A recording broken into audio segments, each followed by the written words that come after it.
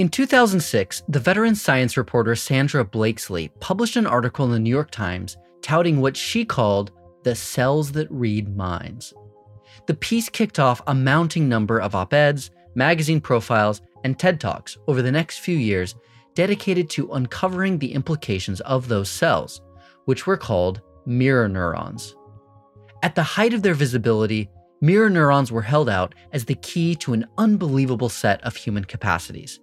Madeline Nash in Time magazine called them, quote, the roots of empathy. Mirror neurons were the key to empathy, to feeling what others feel, the key to what's often called mind reading, that is, inferring the thoughts of other people as well as their feelings. And then these sort of broader claims about, it's mirror neurons are the thing that make us human. This is Cecilia Hayes, a professor in psychology and the theoretical life sciences at Oxford University, who has studied the research around mirror neurons. Mirror neurons exploded in popularity because they were supposed to provide the answer to vital questions that have never had an easy answer. How did humans develop their complex social abilities? Why do we feel empathy for strangers? Are we naturally moral creatures? If mirror neurons really let us read each other's minds, they could hold the key to understanding human evolution and human nature. Welcome to Illuminations, a limited series from Ministry of Ideas about the complex and captivating relationship of religion and science.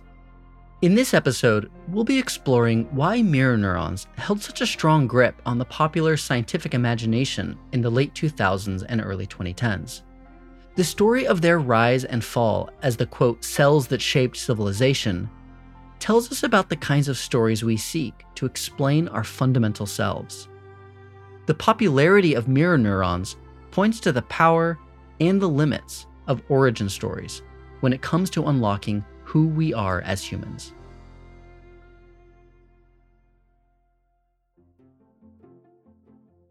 Neurons are the basic unit of brain activity. They send signals when we perceive, act, feel, and think. If I lift a stack of books, for example, neurons will fire in my brain. Neurons were first described in 1891 by the Spanish anatomist Santiago Ramón y Cajal. But about 100 years later, in 1992, scientists identified a new kind of neuron in the brains of monkeys. They called it a mirror neuron, and soon after, they confirmed their existence in human brains too. Mirror neurons are neurons that send signals both when an action is performed and when it is observed. Say I see a friend lifting a stack of books. About 10% of the neurons that would fire if I were lifting the books also fire while I watch my friend lift the books. These neurons mirror my friend's actions back to me. Here is neuroscientist V.S. Ramachandran in a TED Talk from 2010. So here's a neuron that fires when I reach and grab something, but it also fires when I watch Joe reaching and grabbing something. And this is truly astonishing because it's as though this neuron is adopting the other person's point of view. So this is important for imitation and emulation. Well, why is that important? This is the basis of this imitation of complex skills, is what we call culture and is the basis of civilization. Because mirror neurons fire when we see other people performing complex actions, they can help us imitate and learn to perform those actions for ourselves. For enthusiasts of mirror neurons, this imitative function has profound human significance. In fact, Ramachandran's TED Talk was called The Neurons That Shaped Civilization. Imitation, after all, is what makes civilization possible. It's how we learn anything, whether that is how to build a fire, or weave a basket, or design a rocket. One person figures out a skill, they teach someone else, and they teach someone else. Deployed over and over, imitation lets us quickly build and transmit a body of knowledge, skills, and technological advancements, collectively known as culture. Of course, what we think of as a civilized human society is not just a society with advanced technology, like fire or cell phones. It's also one capable of fostering cooperation and care among its members. Here, too, mirror neurons have a role to play.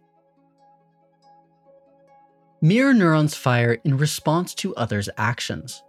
But according to some scientists, They also fire in response to others' sensations. Have you ever winced while watching a waiter grab a hot plate? Your reaction to the waiter's sensation of heat and pain is an instance of your mirror neurons firing as if you had grabbed the plate. You may literally feel for the person you witness. These shared feelings give mirror neurons their potential moral significance. In describing mirror neurons as the roots of empathy, science journalist Madeline Nash noted that mirror neurons are linked to shared emotional states. When my mirror neurons fire in response to someone else's smile, my brain associates that firing with the state of happiness I normally feel when I smile. But my happiness isn't being triggered by my own experience, it's being triggered by the other person's happiness.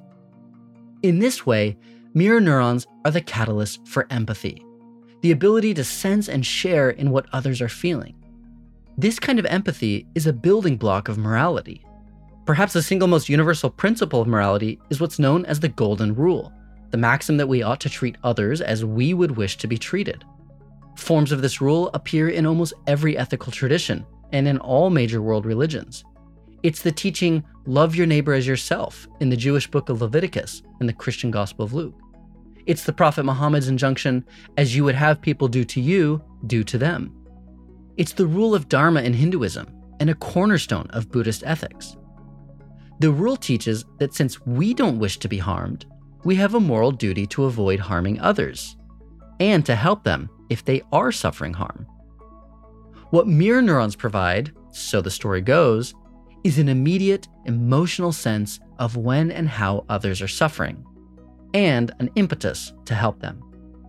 When we actually experience something of another person's pain, we may have a stronger inclination to help relieve it.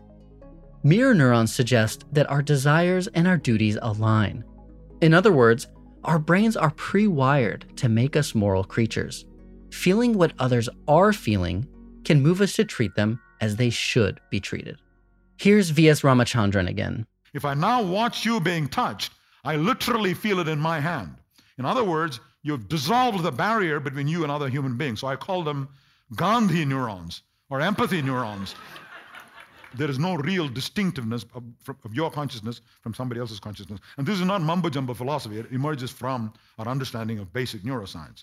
The mirror neuron system lies at the interface, allowing you to think about issues like consciousness, representation of self, what separates you from other human beings, what allows you to empathize with other human beings. The fact that we can literally feel someone else's pain was taken as biological proof that we were built to be cooperative and empathetic. This positive account of human nature might seem to jar with religious traditions like Christianity, which emphasize humanity's innate sinfulness and the need for redemption. This positive account of human nature might seem to jar with religious traditions like Christianity, which emphasize humanity's innate sinfulness and need for redemption. Do we really need God's grace to perfect us if we have morality biologically built in? But evangelists of mirror neurons have been eager to explain how these neurons could make sense within religious traditions, and even make sense of those traditions. In a 2012 New York Times piece, the late Chief Rabbi of the United Kingdom, Jonathan Sacks, evoked mirror neurons as scientific evidence that, quote, we are hardwired for empathy. We are moral animals. Neuroscience and biology, he explains, have shown that we evolved two biological patterns of reactions in our brains. One is most sensitive to threats to ourselves as individuals. The other focuses more on our group. Natural selection, the basis of Darwinian evolution, means that individual organisms must often compete with each other for resources. But we also evolved altruistic capacities to help and cooperate with other people, because these capacities helped our communities and everyone in them survive. The fundamental problem of cooperation is how, when there's a tension between what's good for me and what's good for us, how do you get people to do the us thing? This is Joshua Green, a psychologist at Harvard University who studies moral decision-making. And my general argument, and others have made this argument as well, going back to Darwin, that our social emotions are designed to help us get into that us place, at least within a natural human group. Our intuitions are reasonably well aligned for life within the tribe. Most of morality is about combating pure selfishness so that we can empathize with other people. We have all of these emotional responses that regulate the basic problem of me versus us. These scientific findings about the evolution of altruism and cooperation help show, according to Rabbi Sachs, why religion is crucial for human survival. Religion strengthens and speeds up our innate biological capacities for empathy and vital communal cooperation.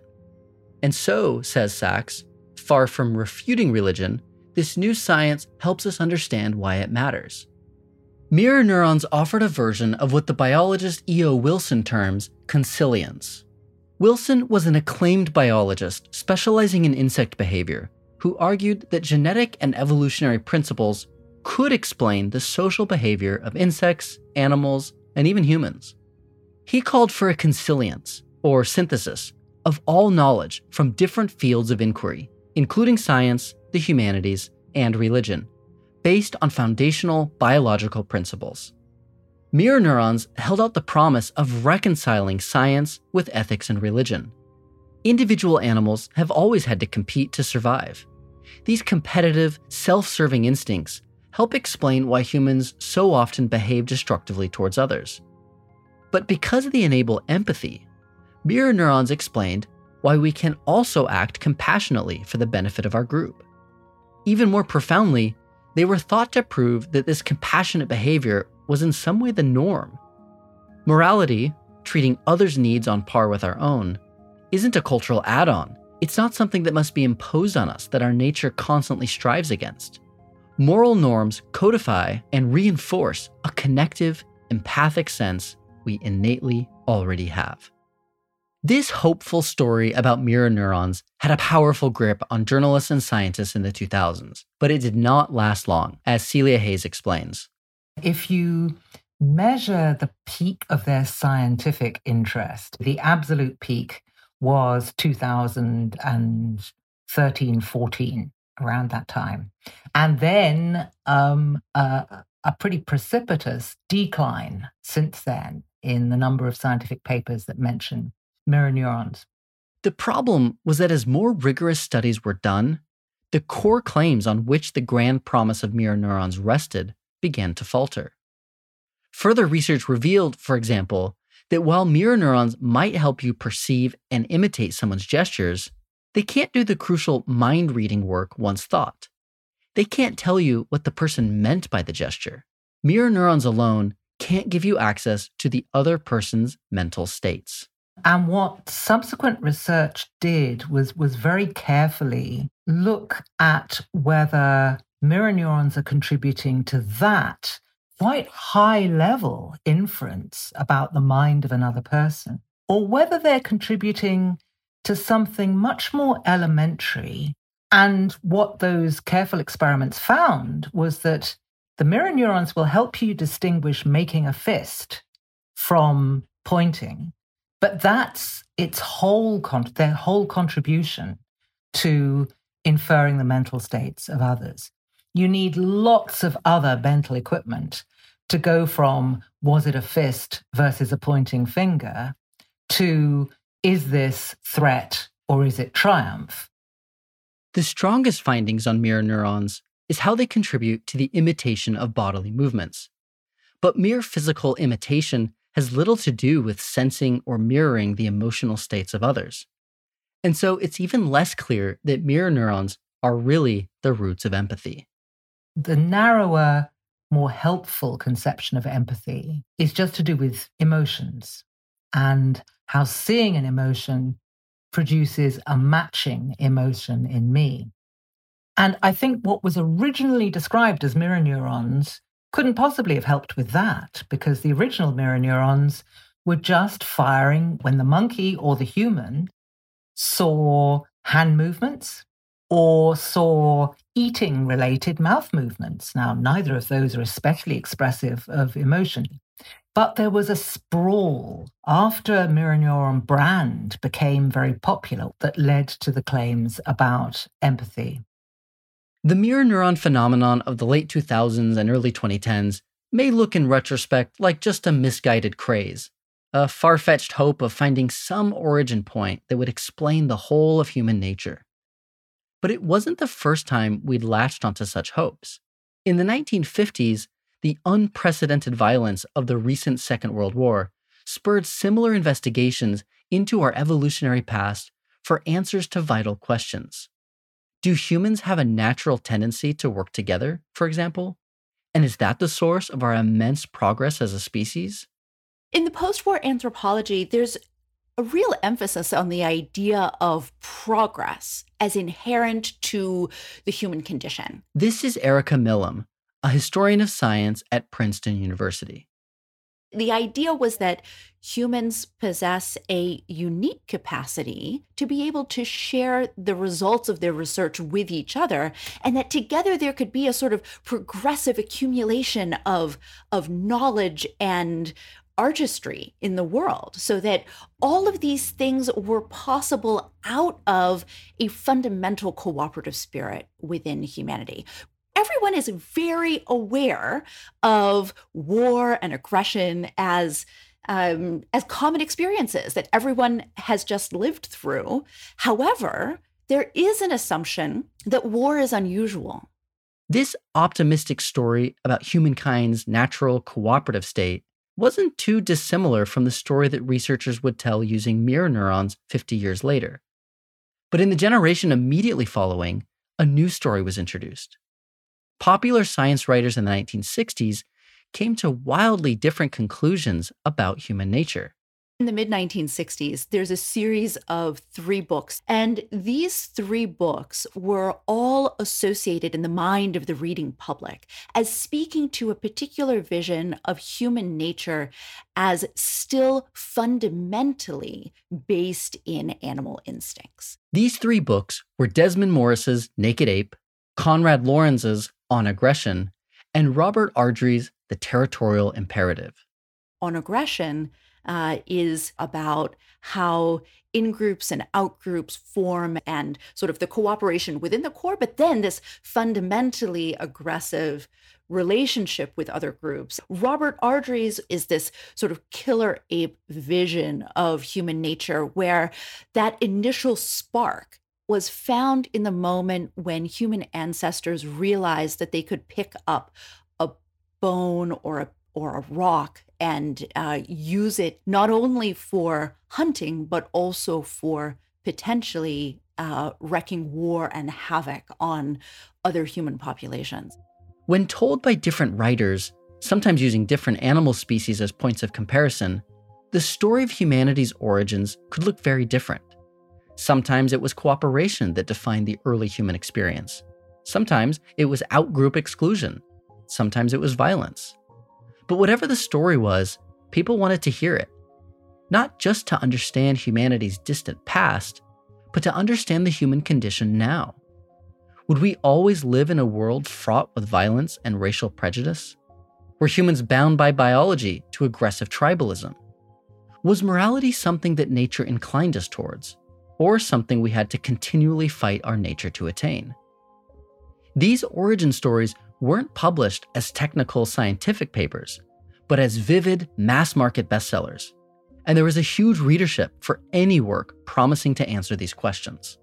There is an explosion of books that are written for a general audience, that are about human nature, that are about evolutionary perspectives, that are about the relationship between science and religion. Over time, new media were used to share scientific findings with the public. In 1980, the television series Cosmos, A Personal Voyage aired, covering a wide range of scientific topics, including the origin of life. It was one of the most widely watched series in American history. When mirror neurons had their heyday, they had their own new medium, the TED Talk. TED, standing for Technology, Education, and Design, is a high-profile conference series that invites speakers to give short, stimulating talks on, quote, ideas worth spreading. In the early 2000s, TED was starting to post talks online for free. Mirror neurons told the perfect story for a TED Talk.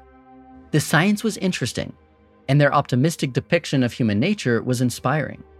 The mirror neuron was, as the writer Oscar Schwartz puts it, inspiristing.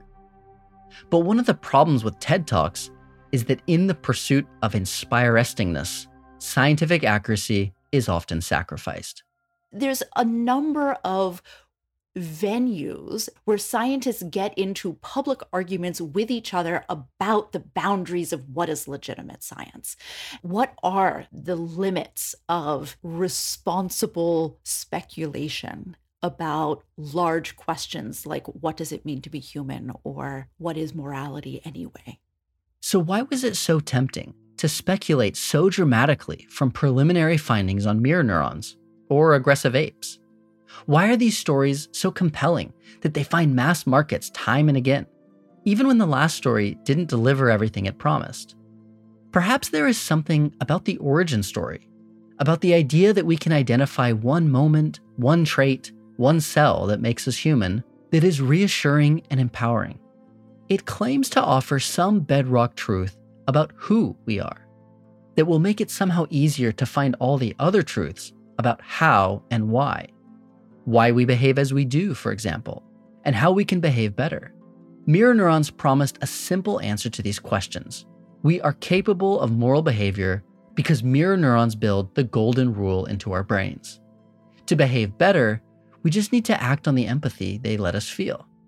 These were just these little single cells which were being attributed this enormous power, and they'd been given this word mirror neurons. And I think this produced a visual image of like beautiful little silver spheres. And these beautiful little silver spheres seem to have the potential to explain the big, messy complexities of human life. I think there was that deep appeal of simplicity. The complexity can be reduced to something very simple. It's those big, messy complexities that philosophical and religious traditions have historically confronted. These traditions have been full of explanations for why we display certain behaviors, why we sometimes sacrifice for others, and why we sometimes serve ourselves. They're also full of recommendations about the true moral standards we should uphold and how we can atone when we fail them. But religious explanations and recommendations haven't always aligned with each other. Different traditions offer different moral codes, different accounts of human nature, and there's no agreed upon way to decide which one's right. Perhaps the appeal of the biologically based origin story was its promise to identify some undeniable truth, some scientific truth about human nature. And this would be a truth we could build everything else upon. By revealing our origins, science could also show us our destiny, where it is we ought to be going, and what we need to do to get there. The thing is, those questions aren't themselves scientific ones. We seek out scientific origin stories because we want to understand ourselves. But that's also why we have to keep seeking out new origin stories, because no single story can tell us everything about ourselves that we want to know. We're drawn to these accounts because they promise to unlock those great questions of meaning and value. But scientific methods and scientific data alone can't answer those questions. Scientists themselves remind us of that. E.O. Wilson affirmed that all human behavior was linked to biological foundations. But he also explains in his work that the human species evolved some measure of freedom from the dictates of biological instinct. What humans usually do isn't the same thing as what we can do. Biologist Richard Dawkins wrote in his best-selling book, The Selfish Gene, quote, "Let us try to teach generosity and altruism because we are born selfish. Let us understand what our own selfish genes are up to, because we may then at least have the chance to upset their designs." There's a gap between what biology inclines us to do and what we actually do, just like there's a gap between what we actually do and what we morally should do. Having mirror neurons might mean that we feel some distress when we see someone in pain. Does that mean we ought to feel distressed? Does that guarantee we'll do the right thing in response? Is it right to share more with people whose pain we can see, like our family and friends, when there are people we can't see who might be in even greater need? Theologians, philosophers, and thoughtful people everywhere have wrestled with questions about morality without coming up with universally accepted answers. The way we use science to try to help us answer them sometimes tells us less about actual scientific research than about our own spiritual needs. We have a need to reflect and to understand ourselves. We don't want to go through our lives blindly. We want to guide. But we don't want to be guided merely by useful fictions. We desire knowledge. We desire truth. And it's sometimes this spiritual hunger for knowledge and truth that drives us towards science for answers. This doesn't mean, of course, that science has nothing useful to offer in our quest to understand ourselves. We just need a better grasp of what it does offer. We shouldn't look to scientific origin stories to do all of our thinking for us, to make the hard philosophical problems of existence go away. Instead, we might look at these origin stories not as the final answer to our deepest questions, not as the moment when complexity can finally be turned into simplicity, but as an invitation to keep exploring the beautiful mystery of who we are and who we can become.